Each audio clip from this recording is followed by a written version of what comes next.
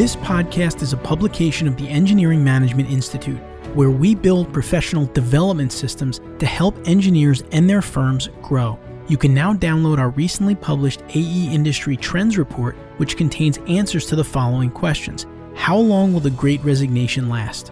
Are firms still allowing remote work, and how is it affecting their productivity? How are successful firms using data to create people-centric cultures? You can find answers to these questions and more in our latest report, which you can download at engineeringmanagementinstitute.org.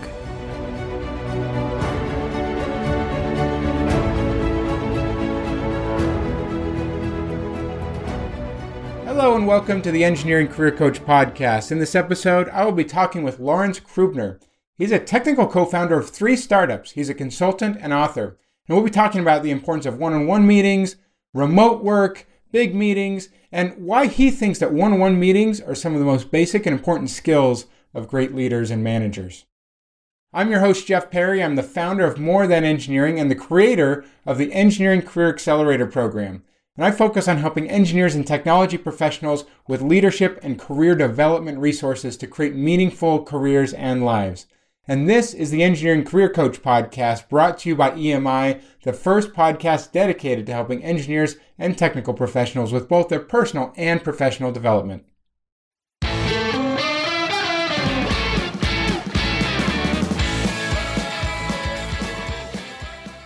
Now it's time to jump into the main segment of the episode. Today I have the pleasure to have with me Lawrence Krubner. Lawrence, thanks so much for joining me on the show today. Welcome to the Engineering Career Coach podcast.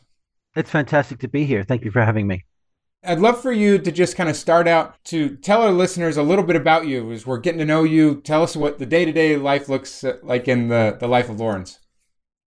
Sure. So I got into the tech industry 22 years ago, and back when it was still the wild, wild west, things were really quite wide open. I started writing some software that helped with the management of large files, and was helping with some customers of mine who initially I attracted freelance.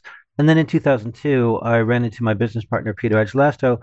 We talked it over. He was in the music industry, so he had a need to manage large amounts of audio and video files. So we formed our company, Starchive, in 2002. He was the CEO. I was CTO. I remained there till 2008. And Starchive, it's a wonderful little company. It's still in existence. It's still profitable. It's still running. Its technology gets better and better every year. AWS did a big write-up on it recently. But I moved on because I wanted to have a sort of a broad range of experiences with both large and small companies. So in recent years, I've been working as a high-level consultant, and I've worked with both very large companies like Time Out, big international firms, helping them plot out their newer, better architecture for higher loads than they'd handled previously. I've also worked with a very large number of startups, and it's startups where I think I really have so much to contribute, because having now managed so many teams and so many different experiences, I see a lot of inexperienced entrepreneurs who make some relatively basic mistakes, and it's those basic mistakes that I'm trying to help them recover from. Just based on what I've seen, I have some sense of what works well. That's where I'm at. With your experience of being in large and small companies, consulting and startups, and all sorts of different experiences and teams that you've worked in, one of the things that we really want to dig into today is talking about connecting with those teams, certainly as leaders, and the quality one-on-one meetings. So want to just have you kick us off here. Like, why do you think that one-on-one meetings are so important, and maybe big meetings with lots of people? What are your thoughts on those? I'm so glad you started at that top level question on such a broad way, because I think it's great for me to just sort of give a top level interview. So I've been working with a lot of startups, and at startups, I've often had to help people who came up with a brilliant idea, and now suddenly they're building this colossal business, and it's great, but they don't actually have a huge amount of experience in leadership. So they make some basic mistakes. They've been through school. These are intelligent people. These are ambitious people. These are very driven people. They get tremendous good advice, but sometimes the advice is a little too vague for them to really implement. And it's good to get into the details. All of them have been told, have a one-on-one meeting. It's good advice. But they don't actually know how to manage that one-on-one meeting when they actually get there. They're like, okay, I'll have a one-on-one meeting. But what does it actually mean to have one meeting? The crucial thing is, when you're meeting with people, you need to, in the first place, start with some open-ended questions. But then the important thing is not to leave it there, which is, I think the single most common mistake that I see is they sort of like, how you doing? They get some relatively vague advice, which is not actionable. It's not useful. It doesn't reveal very much. The whole point is to use that time to discover something important about what's going on in the business. If you have a one-on-one meeting with someone who reports to you, first of all, you want to hear their concerns. And that means you need to get past any vagueness. And second of all, if there's been any kind of conflict on the team, or if there's been any kind of trouble that you know about, there was a very serious bug that was unexpected, and then you ask the engineer, why did that break? And they give you kind of a vague answer. That's not good enough. You need to dig down. You need to ask question after question. Then it's important to emphasize this. You can do this in a respectful way. I've said this to people and I've been like, no, you need to show emotional maturity. You should never get angry. You should never be disrespectful. But at the same time, you need to ask follow-up question after follow-up question until you've got past any kind of vagueness and really gotten into the truth of the situation. And occasionally people will get a little defensive if you're asking too many questions. But then the question is, if someone reports to you and they're getting defensive, why is that? What are they trying to hide something? It's good to get past that. And again, the goal is not to hurt someone's feelings. As respectful, you can be very respectful in doing this, but the crucial thing is just remember, we're all part of the same team. We're all trying to be successful together. You want to get to this point where you've discovered what the truth is so that as a team, you can fix it. And they need to understand, they need to be able to trust you. They need to be able to know that you're going to respect them and you're not going to lose your temper. But ultimately, you do need to get to the truth of the matter.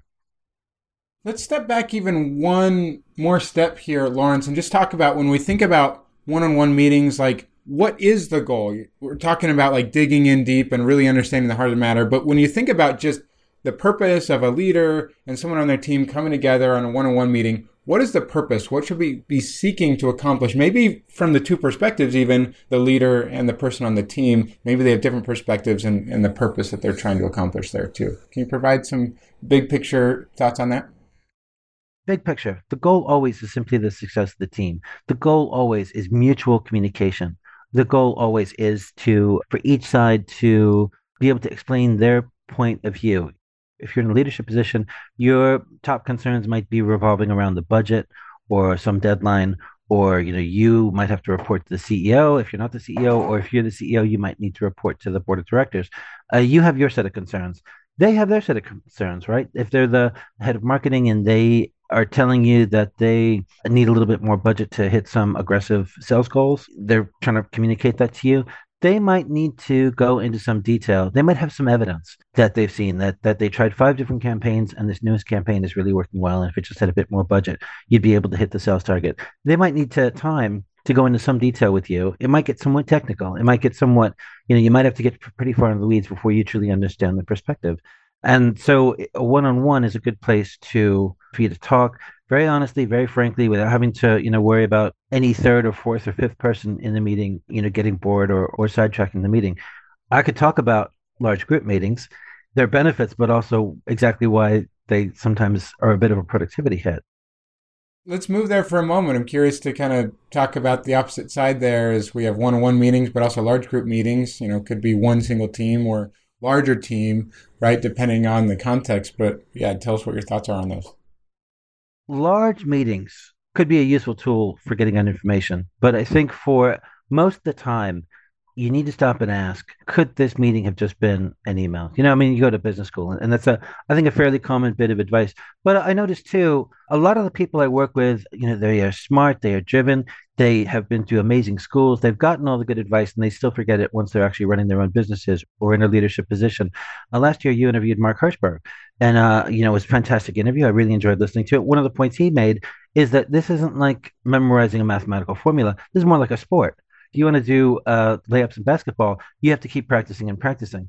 So it's not enough that you heard this thing one time in business school, 5 years ago. You've got to be reminded of it often, and you've got to keep practicing until you pick it up. So with any big meeting, there's the question, could this meeting have just been an email? Could it have been a Slack message? Could it have been a message on WhatsApp or Yammer or whatever tool you're using to disseminate information within your organization? If you pull together 15 people into a big meeting, that's 15 for a 1 hour meeting, but 15 people. That's essentially 15 hours of work that could have benefited the company, but instead it's all happening in this meeting. Now, there might be a reason for that, but you need to ask, carefully, was those 15 hours of work, was that well spent? Was it good to spend those 15 hours in that meeting instead of having those people doing their individual jobs for that 1 hour?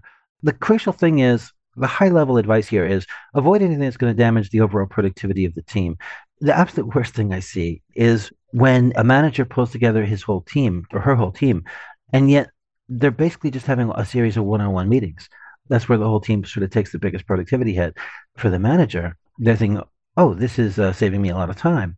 I get to meet with everyone at once. I'm going to talk to this person for 10 minutes, this person for 10 minutes, this person for 10 minutes. Yeah, it saves the manager a lot of time, and he or she can feel like they've used that time wisely. The problem is, you look around the room, you see some people are getting bored, they're daydreaming, that they're waiting for their chance to speak.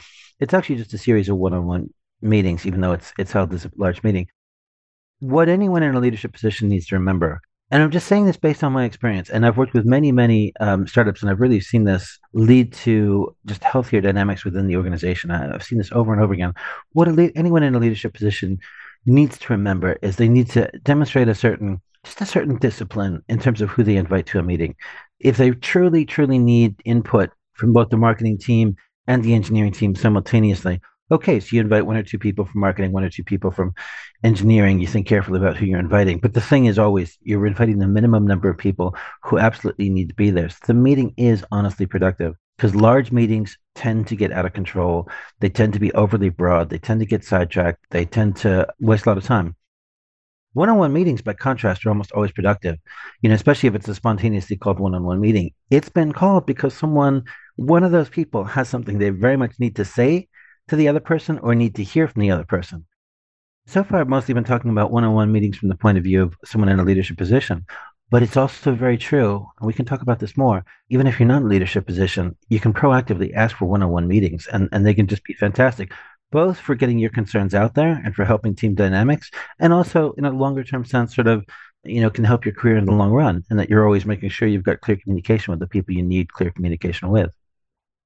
Just kind of recapping on the big meeting conversation, like we need to make sure we are absolutely clear, like what's the purpose of the meeting, what are we trying to accomplish, and who really needs to be there. And if there's other information that comes out of that, let's communicate that in another way. We don't need to take up a half hour, an hour or more of too many people's time, but still appropriately communicate the things that were decided and need to be communicated outside of that. When we come back to one-on-one meetings, though, let's talk about this because we're talking about productivity. Like, yeah, meetings take time. And so if we're thinking about, depending on a manager or leader who has a number of direct reports, they're trying to meet with their team members one-on-one on a regular basis, that can take a lot of time too. So what are your thoughts on how often managers should be having these one-on-one meetings with their team?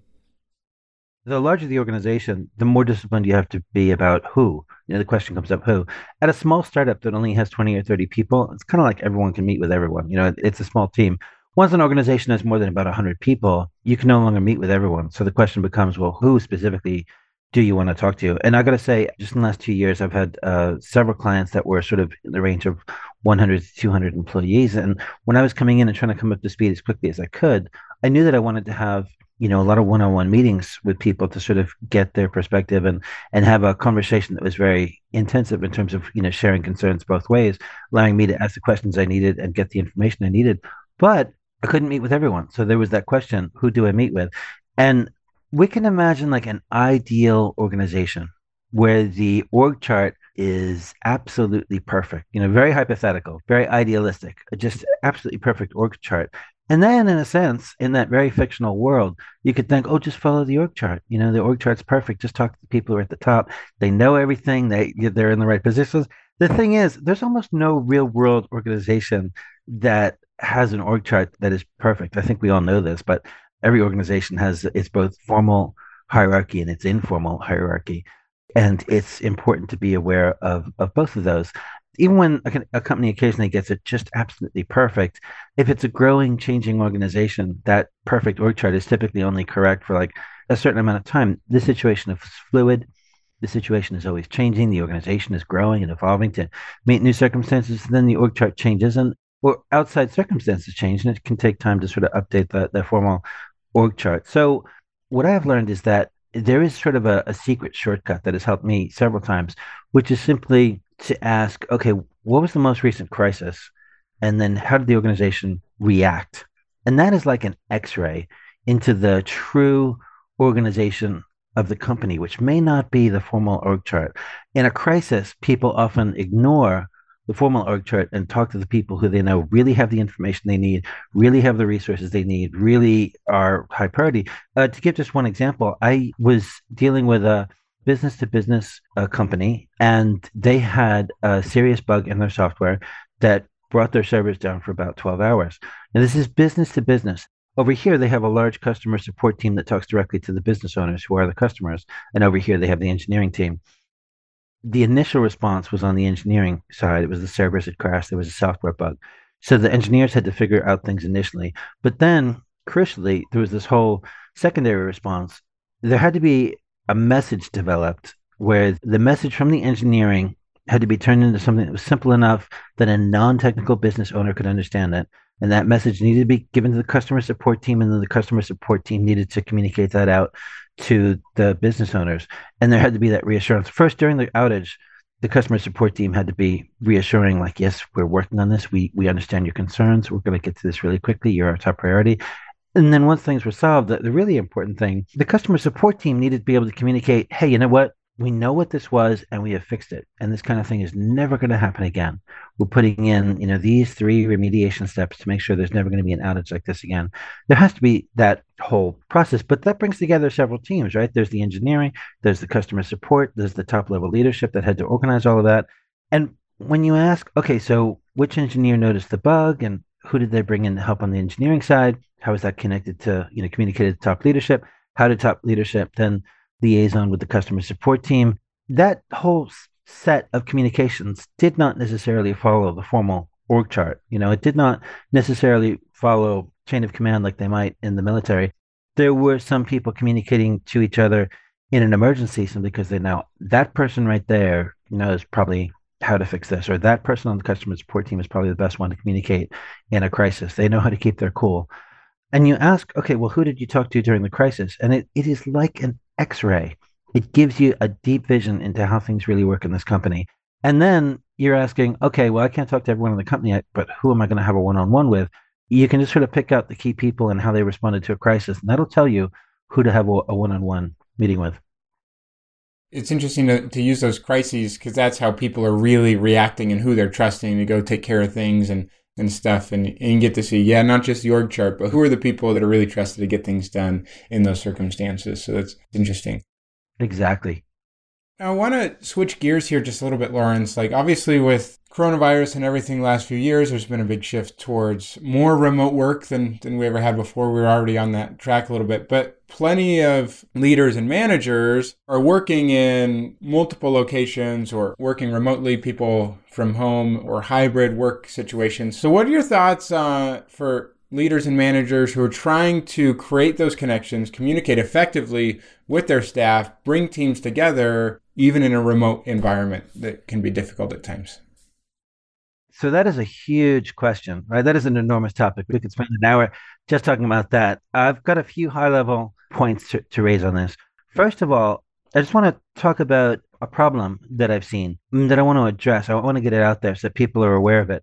One thing I notice is that people tend to be a little bit more, I want to say, passive-aggressive with their text communication. I just saw a really quite serious case. A very good software engineer almost ruined his career because he was irritated with someone else on the team. And instead of just sort of addressing it in a direct and honest way, he kept posting passive-aggressive text messages to various channels on Slack. And the tension just kind of built up and became a tension that everyone on the team was aware of. Now, dealing with a situation like that, some of the responsibility is on leadership, but also some of the responsibilities on each individual worker. It is so much more healthy to just ask for a one-on-one meeting and then just express what you need to express. It is so much more healthy, and it is so much better for your long-term career to just try to be as direct and honest with people as you can, instead of, just sort of posting these kind of like somewhat griping comments on a tool, internal communication tool such as Slack. Just figure out who you need to talk to and then talk to them. And if you unable to make any progress with a person once you've talked to them directly, then of course maybe you want to escalate the issue. If it's a serious issue, you want to escalate the issue and ask some manager to get involved. And if you're in a leadership position, if you're one of the managers and you see this developing, you certainly need to step in. First, talking to the one person and being like, please don't post passive aggressive messages on Slack. But then also, well, what are your real concerns? And if the concerns are serious, with someone else, someone else hasn't been giving you the tools you need to get your work done. Okay, well, we're going to go talk to this person and straighten that out as well. That's a fairly basic task for any manager to handle, and it's important to handle it directly. I hope I'm clear on this point is some people fall into bad habits around text communication. There's an appropriate time to just be a lot more direct, a lot more honest, and ask for a straightforward conversation with people. I'm just saying that as a warning to a lot of people because we're all working from home so much more. There's no longer that sort of natural and organic, oh, I'm seeing you at the office. Let's talk for 5 minutes over here just to straighten things out. So we all have to be a little more self-conscious and a little bit more self-aware. This is a totally separate subject, but I can also talk about onboarding new employees. It's a wide open subject. It's changed, of course, a great deal, right? I've been working now with a lot of companies that are 100% remote. There's a lot to say here, but I think at a very high level, with a few nuances that we can get into maybe, at a very high level, being able to work from home has clearly been a powerful benefit for older employees who have children, like having that flexibility. They really enjoy it. But for younger people who are at the start of their career, they are in a sense missing out. There used to be a whole informal onboarding process that would just sort of happen spontaneously. And now it needs to be planned. Just this year, I've hired several people at the beginning of their career. And I know I've had to be much more deliberate in terms of sort of designing their onboarding. Whereas once upon a time, I might have been like, well, go to the office, talk to some people, maybe make some friends, maybe go out to lunch with a friend, maybe they'll informally tell you how things work at this office. If this person is like out in San Diego, and I've got no one else in San Diego, so their whole communication with the team is going to be through this little window, through Zoom. I have to, in a sense, design their whole social life to get started. I have to be like, okay, well, we're going to go through some things. We're going to set you up with some people. I'm going to have you chat with this person on marketing and this person on engineering and this person on product development. I want you to get to know all the people in the organization. I have to kind of like design that in a very concrete way instead of just sort of assuming it's going to happen by accident. And I think everyone who's in a leadership position needs to be aware of that. There is a real sense in which leadership is more difficult at a company that is 100% remote. There's a real sense in which being 100% remote puts an additional burden on managers. There's a whole lot of things that once upon a time might have happened accidentally or organically, and now you have to very deliberately make sure that it's happening. It's a great point, and some of the challenges there is people are sort of coming up in this often remote first world, which has plenty of benefits, as we know, but also plenty of challenges to, some of those, we talk about the loss of water cooler conversations or spontaneous one-on-ones or connections that people would be able to make can be a challenge. I also want to go back real quick to your point about digital communication earlier. I just want to briefly share a story in my own career. And this was true even when I was working in an office where pretty much everyone was there in the office. But there were still plenty of digital communication channels that were used in different ways, from email to whatever chat functions we were using and project management software and everything else. So there's so many different channels that you can be communicating different things. But there was one situation where I got very angry and was taking a lot of deep breaths to try and calm myself down over a decision that was made. And I was on the leadership team, but trying to figure out, okay, how do I address this? I very much disagree with what happened and the decision that was made because I saw from my perspective and my team's perspective the impact that this was going to have in Cascade that I didn't feel like was understood when the decision was made.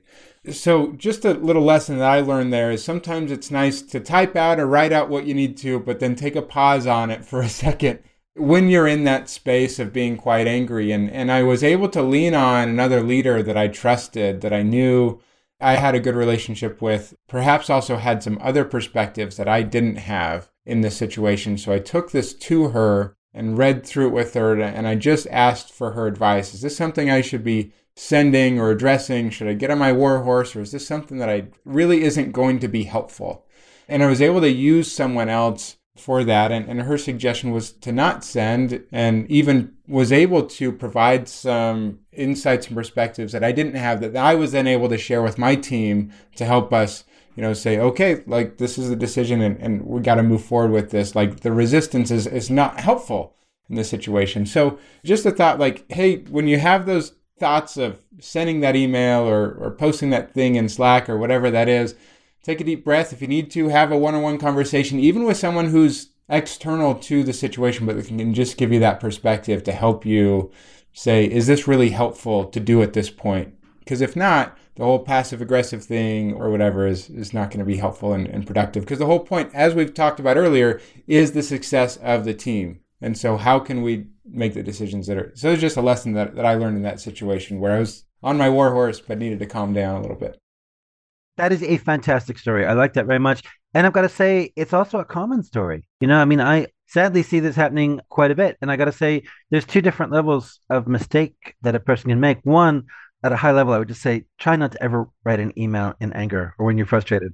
It's just going to come out wrong. But then two, the absolute worst thing you can do in that situation is send it to like a large group of people. You send it to 10 people. It's always a mistake. If you've written something in anger and you're sending it to 10 people, you are always going to make, and I'm so sad to see that I still see people making this mistake and potentially damaging their career when they do so. If for some crazy reason you've written an email in anger and you've just absolutely got to send it, you just cannot control the impulse, then please just send it to one person. Just, whoever you're most friendly with in the organization, send it to them and be like, should I send this to 10 people? And they will almost always tell you, no, don't send this to 10 people. We're going to talk this over. We're going to work this out a little more quietly than, putting this in writing and sending it to 10 people. Now, Lawrence, I want to come back to this idea. We're talking about onboarding or young engineers or others who are starting their careers in a remote world, things like this. We talked about onboarding a little bit, but beyond just onboarding and coming into the company, some of it is like the skill development, whether it's the social skills of presentation and communication, working with people, understanding some of how to navigate different relationships and corporate politics and all sorts of different things that were developed over time just through those interactions and relationships and different things that happened. So, beyond onboarding, how do leaders and managers go through this process to help build those necessary skills to help people come up in this remote first world so that they can help build the ability and capability of their team members as they're starting out? Let me take a step back in time and talk about the world before remote work became so standard. Just in an old-fashioned organization where we were still working mostly in office, it was still important to have some kind of mentoring program. And mentoring programs help in a few different ways. One, you're helping that individual, you're investing in them, you're trying to bring them, you're making a commitment to them, so that they will be, more useful to the organization in the long run. But also, when you mentor someone, you're also in a sense helping the organization because that's often a great way to find out what kind of talent you have on your team. And the larger the organization, the more common it is to have some undiscovered gem, some undiscovered talent that you didn't even know was in your organization. And without some kind of formal mentoring program, you have a lot of talent that goes undiscovered. Have an actual commitment to be like, yeah, we're going to help you develop your skills, both technical and sort of social. It helps you discover what people can actually bring to the table. It also increases, for the most, we talked about this in different ways, I think common advice in business circles, but when you're willing to invest in an employee, the employee is more loyal to the organization, and that can have benefits that are highly mutual and synergistic. But let's talk for a moment now about the modern world where so much of the work is remote. Things change a little bit, but also some of the old justifications for, say, having a mentoring system, they're still true. In a sense, now that we're all remote, it's even more difficult for leaders to discover what kind of talents they really have in the organization. And so having a formal commitment to mentoring is even more urgently needed. I just hired a young woman who's at the start of her career. She's a software developer. I knew she was fairly raw. I brought her in and gave her, I warned her ahead of time that her first assignment was going to be a bit of a deep dive into AWS and data pipelines and engineering data lakes, etc. So she knew she was going to be diving deep.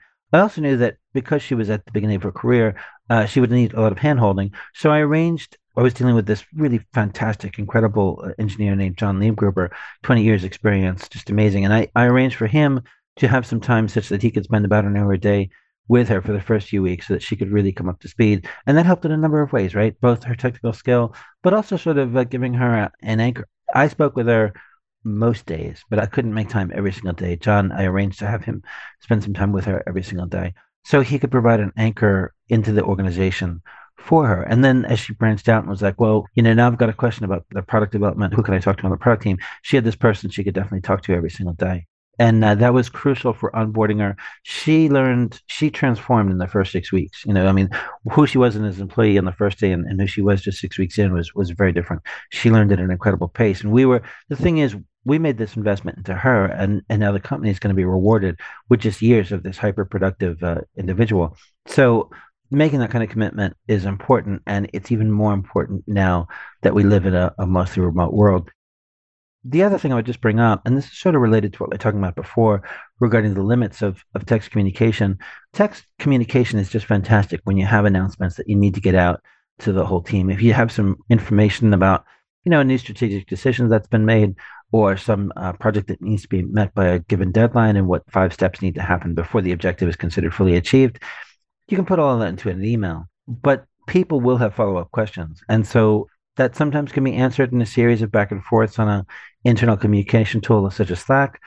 But sometimes it's best when people have questions that are very specific to how the new project applies to their own specific work. Again, it is super useful to have a one-on-one and really drill down with people so that they understand their place in the organization, and also they can surface their concerns. Sometimes, it comes back and it's like, I was given this thing 3 weeks ago and I was told I was going to have 2 months, and I was told it was the number one top priority for the whole company. And now you're telling me I have to go work on this. So we can't have 2 top priorities. So what is the real top priority? And it's great for them to bring up that concern.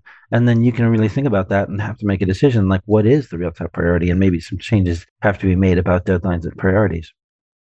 Well, Lawrence, I really appreciate all the thoughts and insights and advice you've been sharing here. Now, at this point, we're going to transition into the Take Action Today segment of the show, where we'll get one final piece of actionable advice from Lawrence. We'll be right back.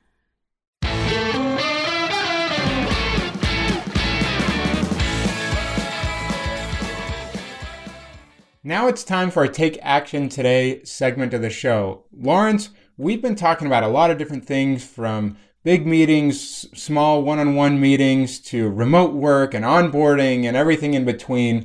But as we end off here today, I'm curious what actionable advice you would have for the leaders and managers out there who are trying to make sure that they're getting the right things done and working with the right people to accomplish their goals. So if you're in a leadership position, I want you to think about your top 3 objectives for the next month. What are your top 3 objectives? And then think about, what are your concerns about those top 3 objectives?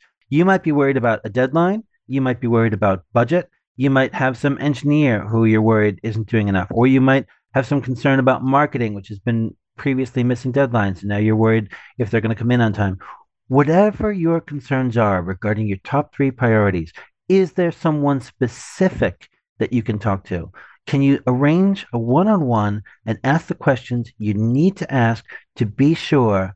And again, you can be very respectful when you do this, but you need to be very direct and honest and drill past any ambiguity and keep asking follow-up questions until all ambiguity and doubts have been removed and you are certain are going to accomplish those 3 objectives. And if you are not in a leadership position, I just want to speak to all the workers, you still have objectives that you've been given and that you have hopefully agreed to and committed to for this next month. And if you have some concerns that you have not been given the resources you need, you also should stop and think, who can you talk to have a conversation, to get past all doubts, to make absolutely sure you have what you need to meet your top 3 objectives for the next month. So figure out what you need to accomplish and who you need to talk to that can help you remove any roadblocks in your way. So thanks so much, Lawrence. This has been such a fun conversation. I'm sure there are going to be people who want to connect with you or learn more about you. Where would you point them to if they want to connect with you and talk to you in the future? My email address is lawrence@krubner.com, so they can reach out to me at my email address, and I'm always happy to talk. I also have a book out. One-on-one meetings are underrated. Group meetings waste time. They can find that at amazon.com and probably a whole bunch of other booksellers. I certainly enjoyed this conversation. Thank you so much for having me. Yeah, thanks so much for being here. Wishing you continued success as you continue forward and all of your work and everything you do. Thanks so much and take care. Thank you. Take care. I really hope you enjoyed the episode today. We would love to hear your feedback, comments, and questions. You can go to www.engineeringmanagementinstitute.org, where you'll find a summary of the key points discussed in the episode, as well as links to any of the resources, websites, or books that we mentioned. And don't forget to check out any upcoming live webinars, also at engineeringmanagementinstitute.org. Additionally, for any engineers who are struggling and need help taking the next career step, I've created some free training resources with an opportunity to join a more intensive program called the Engineering Career Accelerator. You can find more information at engineeringcareeraccelerator.com. Until next time, I wish you the best in all of your engineering endeavors. Thank you for listening, and don't forget to download the latest version of our AE Industry Trends Report to get answers to the questions that you want to ask your staff, but you may be afraid to do so. How long will the Great Resignation last? How long should you allow employees to work remotely? And how are successful firms using data to grow sustainably for the long term? You can learn the answers to these questions and more by downloading the report at engineeringmanagementinstitute.org.